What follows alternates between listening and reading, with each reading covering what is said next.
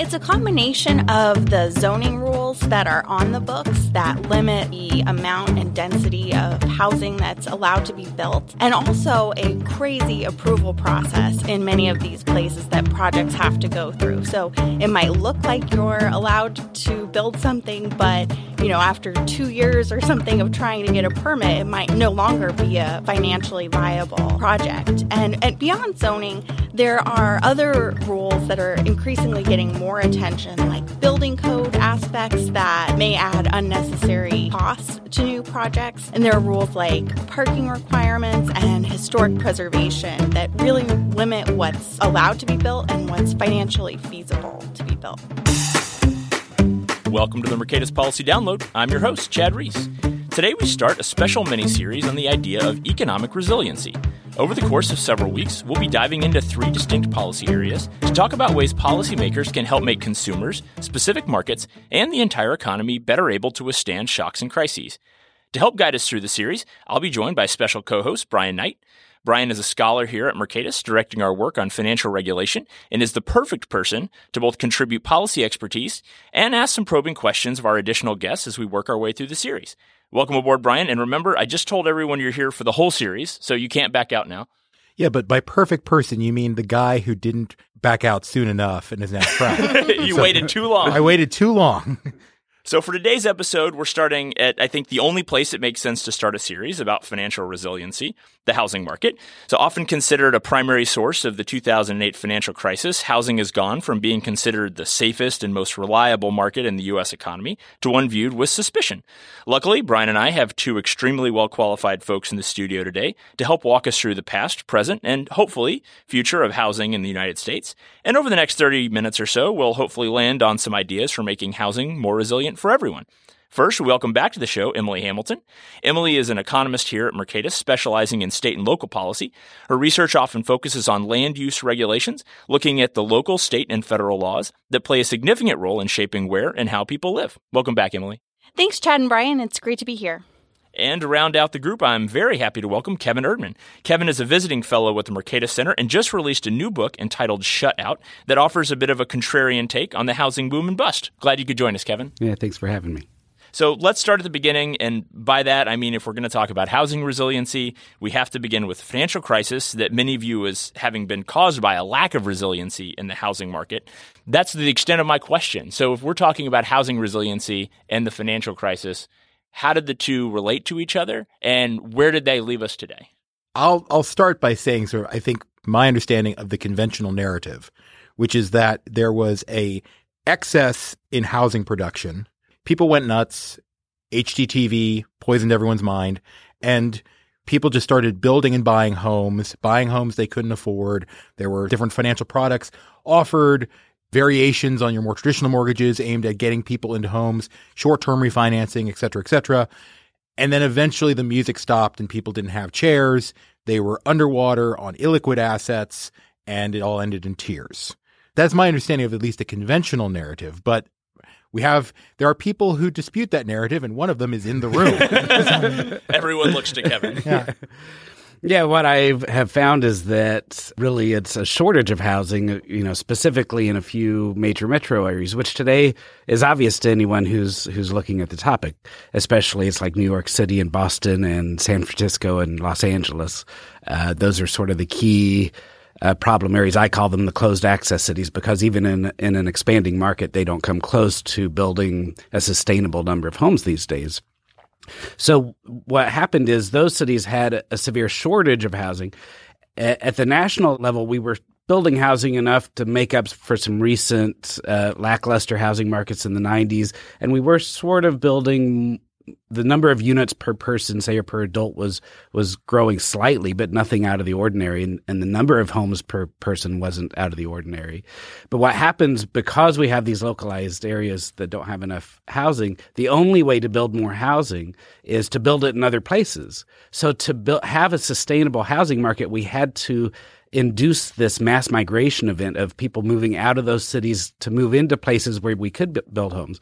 So in those places, it looked like we were building too many homes when really we were just building homes for all these migrants. And then in the cities that had a shortage, it looked like homes were too expensive because there weren't enough. So we have these combination of markets where one is too expensive and one is overbuilding, or it looks like they're overbuilding. We turn that into, this is an American housing market that's overbuilding and is too expensive, and that's excess, and then it's inevitably going to fall. But actually, it was the shortage in these core areas that led to this migration event.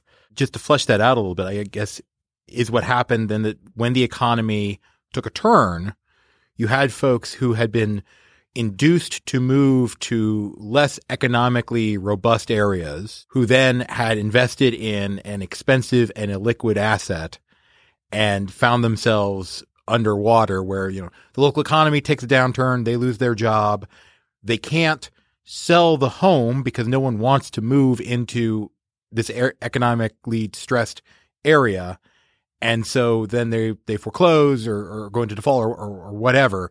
Meanwhile, in the more closed access, but ironically, perhaps economically robust cities, you still have a housing shortage. Is that exactly fair? Yeah. So I think, in terms of all the different ways that things, the conventional wisdom sort of needs to be turned upside down, is the idea that there were a whole bunch of, mortgages going out to unqualified borrowers, and all over the country there were these households that just inevitably, eventually rates were going to increase. They weren't going to be able to make the payments. And then, and so in 2006 and 2007, you see people sort of prospectively waiting for that. There were all these graphs of the coming rate resets and all that, right? Well, those rate resets never really amounted to much because by the time that happened, rates had gone back to the floor because the crisis had happened.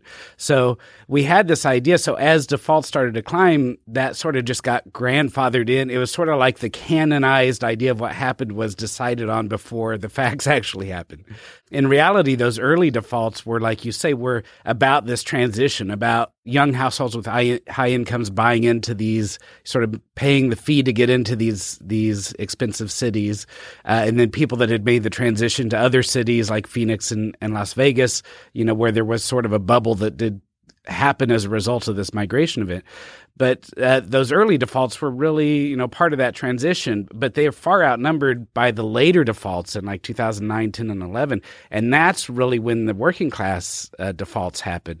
And that happens because we stopped lending to people with low FICO scores or moderate incomes. And so what you see is in 2012, the school teacher or the custodian in an entry-level home in Atlanta has lost 30% of their home equity, because there hadn't been lending in that neighborhood for years at that point. And they lose their job or something, and then they've lost all their equity, and then they default and they get foreclosed on. And that's a very late process. And there the lack of resiliency comes from shutting down lending markets, not from having too many of them. So in that scenario, it's not that the custodian or teacher can't get a loan that causes them to default. It's that the person who would be buying into the neighborhood, buying their home, right? So they lose their job. They need to downsize. They need to increase liquidity. They have an asset. It's their house. Under normal circumstances, they would sell the house and go rent an apartment or something. But they can't because the credit market for the person who would buy that home has frozen up. Exactly. I mean, it's a combination of, and a lot of times it would be both of those factors, but you're right that it's those potential buyers that are moving the price down. So we thought that the lack of resiliency was having excess was from overbuilding and overlending, when really the initial lack of resiliency comes from the undersupply that in these major cities makes prices become unmoored from the cost of building. The prices weren't unmoored from the rental value. The prices in New York City and San Francisco are high because those homes are going to have high rents for years to come. So it's not unmoored from reality in terms of like rational buyers, right? It's unmoored from a connection to like a normal cost of building. Now those cities lack resiliency because to live in those cities at all is a speculative endeavor now because, yeah. To Kevin's point there, the high house prices caused by closed access cities put individuals in a very fragile situation where they're not set up to be resilient to a job loss or a broader economic downturn. In Seattle, for example, in 2005, they implemented a zoning reform called urban villages. And just recently, the construction has caught up to this new zoning program. And so house prices are starting to fall, which unfortunately for buyers who have bought recently based on the presumption that rents are going to continue being very high, there are a large number of underwater homeowners. Or if you have a renter in a closed access city who's perhaps in a high risk, high reward job at a startup that they know may or may not make it, they're likely spending a huge portion of their income on rent. So they don't have an opportunity to set themselves up to weather this high risk situation that they've taken on. I wonder if I can go back to basics, because I think we've hit on an issue in a couple of different ways that I think our listeners might be wondering, well, now, okay, I understand that in cities, housing is usually more expensive. In the country, it's usually less expensive. That just makes sense from a density standpoint. But it sounds like there's a lot of variation between even big cities, right? And you guys have mentioned a couple. I'm wondering if you all can help explain to our viewers, what do you when you look at a closed city versus an open city, what are the characteristics of the policy there? So, right? If you're a local policymaker and you're thinking, my gosh, do I have an open or a closed city? How will they know? And then how do you move from one to the other? Yeah, I think there's a real specific signature that, as I said, those four cities, New York City, Boston, LA, and San Francisco, and, San Jose is part of that. And you can throw San Diego into the mix too with a similar signature. First, they just have housing starts far below the national average. So for instance, all those cities don't allow as many homes to be built per capita as, say, like a Detroit or a St. Louis, who's struggling with issues of decline. And so because there's such demand to live in these cities, and they're especially set up to obstruct housing expansion, what happens is incomes rise in all those cities. So income growth is really strong. The economies are strong in those cities, but the people that live in those cities have to use more of those higher incomes to pay for the rent. So you get this signature where they have both high income before rent and moderate or low income after rent. And one of the other distinct signatures, like comparing, say, a Seattle, who's sort of on the line, like they could become what I call a closed access city, but as Emily said, they're building. They've been done a commendable amount of work to try to increase units, especially in the city. The difference is they don't get this migration pattern. So there's just this constant outflow of households with low incomes out of New York City and LA and these other cities. And that especially increased during the bubble. But there's a constant outflow in those cities. And a city like Seattle doesn't tend to have that sort of outflow. Like the rent inflation has been somewhat high, but within the metro area, people can trade amenities, location and that sort of thing to maintain housing in their budget. So you can compare, and Chicago's another example where they tend to allow a little more building, and there's other sort of things going on in Chicago that make it a little more complicated, that they don't have this closed access signature. And like you said, if you're within the Chicago metro area, you can make a decision about living downtown or living out in the suburbs, and the amenities, the price per square foot is going to be quite a bit different in those units. But all those units sort of can fit into a family budget of the distribution of families that are within that city. And 20 or 30 years ago, you could have seen that in a place like New York City or San Francisco. So the scale of what's happened in the closed access cities has been such that, the prices there have doubled or tripled compared to what you would have seen when they all looked like Chicago several decades ago. New York, San Francisco, LA, all economically vibrant cities. You can make an argument that New York and San Francisco are kind of the two pillars. Are you getting the impression that it is sort of a local policy issue? Like what is driving scarcity in those areas? Because if you've been to New York, you can see that you can build vertically, and so it isn't a we just ran out of space problem necessarily. So what is driving that scarcity? It's a combination of the zoning rules that are on the books that limit the amount and density of housing that's allowed to be built, and also a crazy approval process in many of these places that projects have to go through. So it might look like you're allowed to build something, but, after 2 years or something of trying to get a permit, it might no longer be a financially viable project. And beyond zoning, there are other rules that are increasingly getting more attention, like building code aspects that may add unnecessary costs to new projects. And there are rules like parking requirements and historic preservation that really limit what's allowed to be built and what's financially feasible to be built. So if these are rules, they were established by people. This isn't some sort of law of physics limitation. how did we get to this point, right? If we have a scenario where people are not able to live where the jobs are, where the people who can live in the areas are more financially fragile than they would be otherwise because they have to overspend on shelter, why do these rules exist?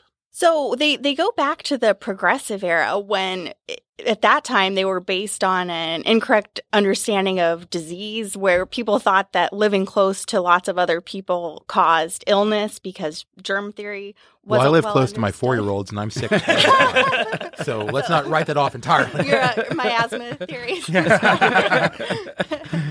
Arguments for things like light and air when in reality people living in cities can get plenty of light and air if they choose to go outside. And then over time, when people are buying into these markets with inflated prices that are based on the assumption of high rents going on forever, they have a very strong financial argument not to allow more housing because it's going to cause this asset that they bought to go down in value, which would be a real harm to them. And those are the folks that are going to show up to the city council meeting and make sure that their voice is being heard, right? Because they live in the community, they've got that incentive. Right. I mean, so if I understand correctly, in the case of, say, zoning or something like that, only your incumbents get a vote, right? Because they're the ones in the jurisdiction who have the right to vote, who vote for the city council or whatever. The person graduating from college in Madison, Wisconsin, who wants to move to San Francisco doesn't actually have representation to talk about San Francisco zoning, right? Absolutely. Or the single mom in San Francisco who doesn't have time to be going to these meetings. Yeah, and I think one of the things that really, as this goes on over time, makes this a difficult problem to solve is that if the price of a property is $500,000 and if you got rid of all the zoning and all these obstructions, it would only be $150,000 for that unit. That difference between price and cost is going to be filled with something because there's the real estate owners have a sort of monopoly on location, but nobody has a monopoly on being a developer. So if there's a difference between the potential, the unencumbered cost and the market value, it's just going to attract developers who then end up sort of queuing at the planning department. So it takes years and years for new products to be approved or new buildings to be approved. And so in these places, sort of the unions can come in and negotiate higher wages for the workers because what do the developers care? That it's just reducing the queue. It's just making it, taking money out of the, making the lot less valuable and making it more costly to build. But what difference does it make? It's not changing the market value, right? Or impact fees from the local government, so they'll charge extra taxes and fees on new development and have lower property taxes on existing development. Or like in California recently, they said you have to put solar panels on new homes. Right now in a place with a more functional market, people may have been against those solar panels because they would have realized it would make the cost of building higher. But what does it matter in California? It's just bridging that gap between the cost and the value anyway. So it's just, if anything, coming out of the pocket of the landowner, but the people actually developing and building houses don't care if there's extra cost. So if we ever actually solve the problem, then we have these years of all this sort of stuff that was stuffed into that gap that's still making it expensive to build. And now you have to unwind all those costs to still bring it back down to what it should cost to build a house. I mean, let's talk a little bit about what could we be doing? What could local areas be doing? What could states be doing? Maybe what could the federal government be doing to at least mitigate some of these problems? At the local level, I've been extremely pleasantly surprised by how much reform is actually going on. That's rare. In our business, that is rare. Just Right. pleasantly surprised in any way. Yeah. As a public choice, practitioner myself, I am very inclined to believe that NIMBYism is difficult to So what is NIMBYism? overcome. That stands for not in my backyard, and it's the general feeling that people want to block any development that's either perhaps adjacent to their property or maybe even anywhere in their region. But we've seen in Minneapolis just implemented a huge reform to their comprehensive plan to allow up to triplexes to be built in areas that were previously single family. Seattle, I mentioned, mentioned, and Houston is another city that's known for allowing tons of sprawl outward. But in 1999, they implemented a reduction in their minimum lot size requirements from 5,000 square feet down to 1,500 square feet, allowing for much denser development and for redevelopment to occur in their neighborhoods closer to downtown. And they've since expanded that reform outwards. Yeah, and I would say at the national level, going back to this issue of the national credit markets, really during the housing bubble, we were doing the best we could in this second best world, in this world where our key economic centers have a cap on who can get into them. We were expanding housing in the only way that you can. So really, when you think about the difference between price and rent in terms of housing affordability, all those new homes we were building in the other cities were actually bringing rents down in places like Houston and Dallas. And part of that migration event that happened was people moving out of the closed access cities to places that were building housing that was making offering less expensive places to live that still had economic opportunity. And effectively what we've done is, everybody knows about this wealth effect of home prices, home values dropping during the crisis. They blamed it on the credit markets, and it seemed like it was just a natural rewinding of something that had happened. But actually, we sucked home equity out of a bunch of neighborhoods throughout the inland part of the country that never had a bubble. And so we basically removed the option. America, I think, especially has a problem in the closed access. We especially have a problem of a lack of building in the key cities, probably worse than some of the other countries that have a similar, like Canada and UK that also have high home prices. I think we actually have a worse problem in the closed access cities, but we also have this interior that has a lot of economic opportunity and still has low costs. But we have to be able to fund, housing in those cities for those markets to be able to sort of to provide that benefit to us. So we were really doing the best we could, and we were allowing that sort of American advantage to take place, and then we cut that off during the crisis. So the first easiest thing to do is to just allow credit markets to basically have the same standards we had, pick a year. I would pick 2005, but you could pick 2000, 1995, 1990, any of those years, the standards were much looser than they are today. And we have to allow that funding to go out and, to build entry-level housing in those cities to create opportunity in places until we solve this urban problem. And in the meantime, we would basically rebuild balance sheets of working class Americans all across the country, basically just getting their home values back to where they should have been all along. If I could play devil's advocate for a second, because I'm a homeowner. I have small kids who, as I mentioned earlier, constantly make me sick. It's not just the people moving in, that's fine, but there's the question of services, right? Like, are we going to build enough schools? Or because if I'm an incumbent, like maybe I'm just a rent seeker. Maybe I say, look, I have this valuable asset and I don't want the value to go down, and so I'm going to exclude people and create artificial scarcity for this asset. Okay, then I probably don't deserve a lot of sympathy. But if I'm a parent and I say, look, I want my kids to go into a good school district. I bought into this neighborhood because it has a good school district. And if we dramatically increase the population, I am worried that the schools will not be as good because we can't build schools and hire teachers. I'm worried that the fire department won't be as responsive. I'm worried the sewer system, et cetera, et cetera. What can we do? How can we incentivize localities, cities, and whatnot to mitigate those risks so that you can go to a person like devil's advocate me and say, those concerns are all valid, but here's how we address them? One issue is taxes and having a local and state tax system that is set up to fund services based on population growth. So California is probably, again, the worst actor in this respect with Prop 13 that puts hard caps on how much property taxes can increase after a property is purchased.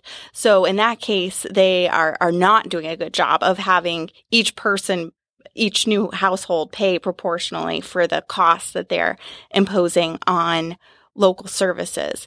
To your point about schools, this isn't my area of research, but I think it's clearly a huge problem that exclusion to schools is based on buying a house that goes into that specific school. It creates incentives for people not to want low-income children in their neighborhood, which is, in my opinion, a terrible way to run a city, to exclude those who are most in need of the best opportunities. Yeah, and I don't disagree, but there is sort of a dual track system of like, you need to, and I, you know, this is not my area either, but I mean, I do agree that it does seem pernicious that school funding tends to be based on property taxes. It's tied to a particular neighborhood and all that. So it sets up all of those problems. And I guess, you know, and I think that I'd hope there'd be quite a few people who are like, I want to get off this game. I want to change this game. I agree this game is bad, but I also can't unilaterally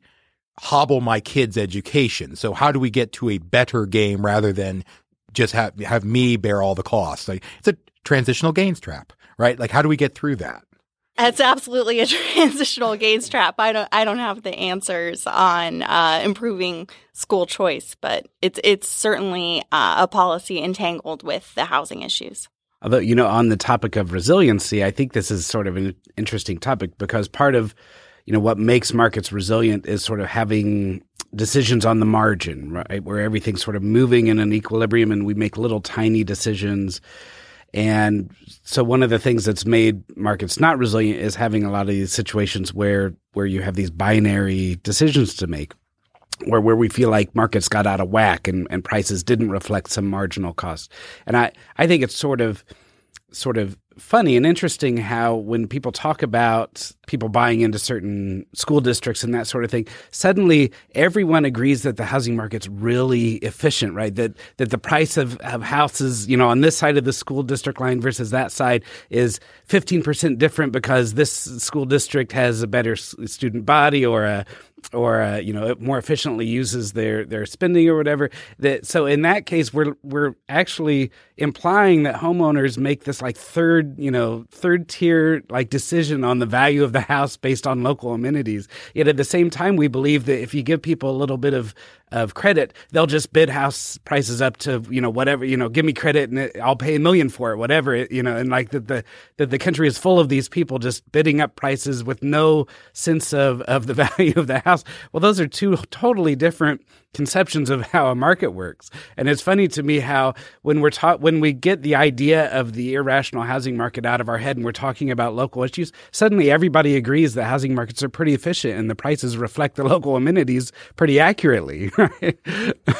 You mentioned the whole like sort of marginal choice versus binary thing. I wonder, is that and full disclosure to listeners, we had talked a little bit ahead of time, so this is not entirely new, but like, you know, I want you to flesh out that a little bit because I thought that was an important point about like, what have we done to make housing markets more of a binary in-out sort of thing, and what can we do to unwind that a little? Yeah, I think the supply problem is a big part of it. You know, a lot of the ways we try to solve the cost problem that comes from supply is by giving people access to special favors. So we have rent control on a unit so that the person that lives there doesn't have the rent doesn't go up along with the market, or Prop 13 that says, okay, the little old lady that's lived in the house for 20 years and can't afford the property tax, she gets exempted. And you end up with this, you know, in a place like California with this housing market where the value of that house is different for every single person depending on the boxes they can check off for which forms of economic rents do I get, right? And so then when the person has to move out of the rent-controlled apartment, now they don't have an apartment down the street that rents for $50 a month, more or less. Now they're doubling their monthly cost because suddenly they lost access to this special favor. Or the house with the little old lady that has low property taxes. Now you have to bid the price of that house way up to induce her to sell it because she has this property tax favor. And so all these things end up creating all these binary decisions that end up with a binary decision of, you know, 100,000 people a year having to say, okay, do we stay in New York City or do we move to Orlando or whatever, right? So there's all these binary decisions that come at their base from the supply issue. I think it's sort of interesting to compare that to, say a Texas where, You have high property taxes that tend to bring home values down, and you have liberal housing policies, so rents are low. And so in that context where both supply and credit are, generally less regulated, then you don't have those binary decisions. And in a place like Texas, you didn't have a crisis because people can make those decisions on the margin, even though it seems like less safe or less regulated.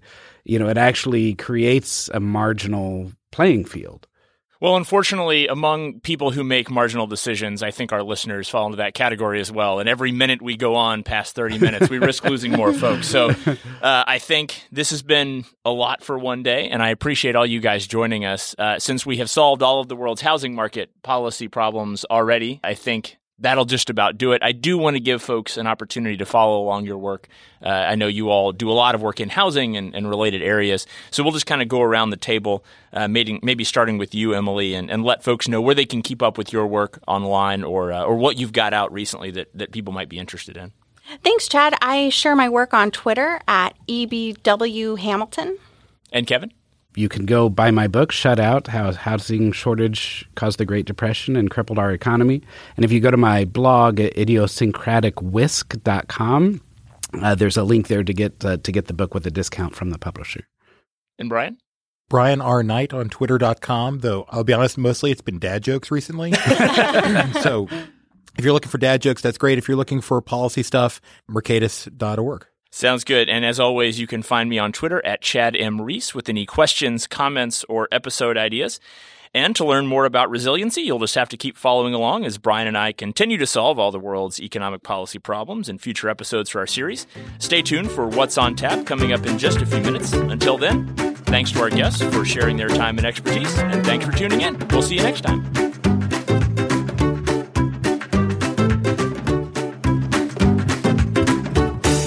Thanks for sticking around and welcome back. This is What's on Tap, and I am your host, Chad Reese, joined by co-host Kate Delanoy. Today we're drinking Partly Cloudy, a New England-style IPA from Solace Brewing in Sterling, Virginia. So I will go ahead and pour that and get us started. In the meantime, why don't you let us know what's on tap at Mercatus this week, Kate? So we've got a lot of really exciting things that we've been putting out recently. First, want to draw your attention to Bruce Yandel's latest economic situation report. So those come out every quarter on the first day of the month. So last week on March 1st, we put out the latest.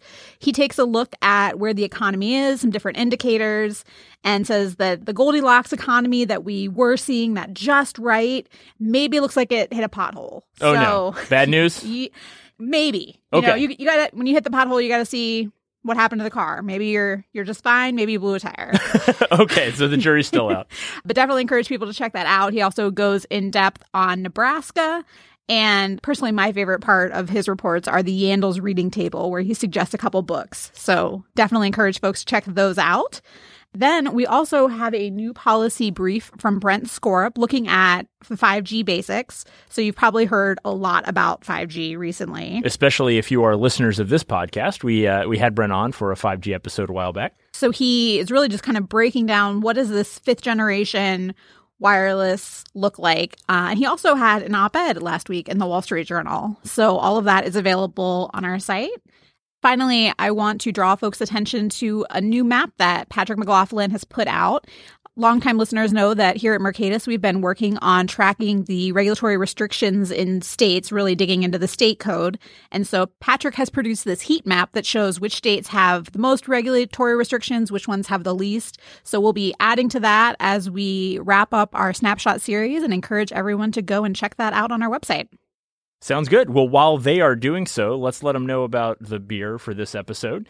I'll just go ahead and get us started by noting there are a lot of reasons I picked this beer. But first, I want to give a shout out to Bridget Turner, who is the lead brewer for Solace Brewing. They're just down in Sterling, Virginia, I mentioned, so they're regional, which is another good reason. But it is Women's History Month, so I wanted to bring on board something that emphasized women's role in the craft brew world. I know we often associate it with bearded men, but it turns out there are other people in this industry, and Bridget is one of them, putting out some fine work. So I'm interested to hear what you think of this one. I really like it. I think it was last summer that I really figured out that New England IPAs are how I get into IPAs. So this one, it drinks really nicely. It has a really crisp feel. Producer Dallas noted there's a little bit of a peach smell. So really like this. I'm going to give it 4 out of 5. Yeah, I like it. I forget what my rating is. I've checked this one in on Untapped a few times, but for me, this is anytime I see it on the shelf, I kind of go for it. So Partly Cloudy is always a winner for me. Thanks to Solace for brewing great beer. Thanks to you, Kate, for joining us for What's on Tap. Cheers. And thanks to you listeners for tuning in. We'll see you next time.